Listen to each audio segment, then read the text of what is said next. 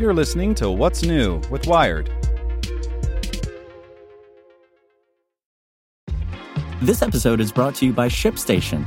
You know, some things take a lot of work, like sending little robots to far-off distant planets. And just as that's challenging, so too is running a successful e-commerce business, especially when there's so much to do. So I want to introduce you all to ShipStation. Now, I love using ShipStation because of its easy-to-use dashboard, which makes managing orders and printing labels a breeze and super smooth. Oh, and the customer service is just out of this world. It's exactly what you need to help grow your business. Sign up for your free 60-day trial at shipstation.com/technews. That's shipstation.com/technews. This podcast is supported by Tools and Weapons, the podcast hosted by Microsoft Vice Chair and President Brad Smith.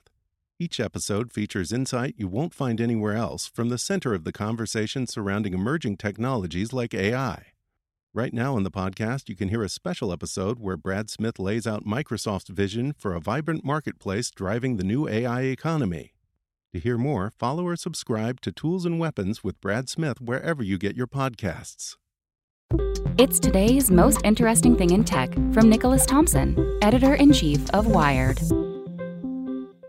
Presented by the Salvation Army. In a year with fewer red kettles, help rescue Christmas for the most vulnerable. To give, ask your smart speaker to make a donation to the Salvation Army or donate at salvationarmyusa.org. The most interesting thing in tech? My colleague Ariel Pardes has a really good piece about the future of work, and in particular, the way the tech companies are showing us what the future of work will really look like. Because one day, this pandemic will be over. We hope there'll be a vaccine, we'll have figured out how to deal with it. We'll be able to go back into our offices if we want to. But so much will have changed, and the way we work will have changed too. Ariel's prediction, based on what the tech companies are saying they'll do, or what in fact they are already doing, is that we will move to a hybrid world. We won't all go back into the office. We'll go back in 1 day a week, 3 days a week, 4 days a week. Maybe we'll take 1 day at home every other week. Companies that offer the option of hybrid work will have an advantage in recruiting. It's what employees will want. In fact, having that choice seems to make people more productive and more efficient. And we're really seeing that change. Before the pandemic, only 30% of people ever worked at home. Now 50% say they expect that they'll spend the majority of their time working from home. And the reason this makes sense is there are advantages to both. There are great reasons to be in the office. I love tapping my colleagues on the shoulder, sitting down with them for lunch. I love the serendipity of conversations in the office. I have 3 little kids, and if I'm in the office, it's less likely that one of them will start playing the trombone while I'm on an important meeting. But there are huge advantages to being at home. Commutes are really time-consuming. It's great to have my kids right here, and there are lots of days where they need me.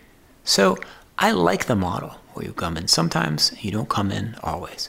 Of course, it's not applicable for lots of work, right? If you are a surgeon or you work in a coal mine, you can't work from home. There are plenty of jobs where you have to be at the office. There are, in fact, computer security jobs where you need to be with the network exactly. But for a lot of work, and in particular, more or less all the work that the tech companies do, you can create this option. So I think what the tech companies do first, lots of other companies will do in the long run. All right, that's the most interesting thing in tech. See you tomorrow. Get more great stories from Wired in our daily newsletter. Sign up at wired.com/daily.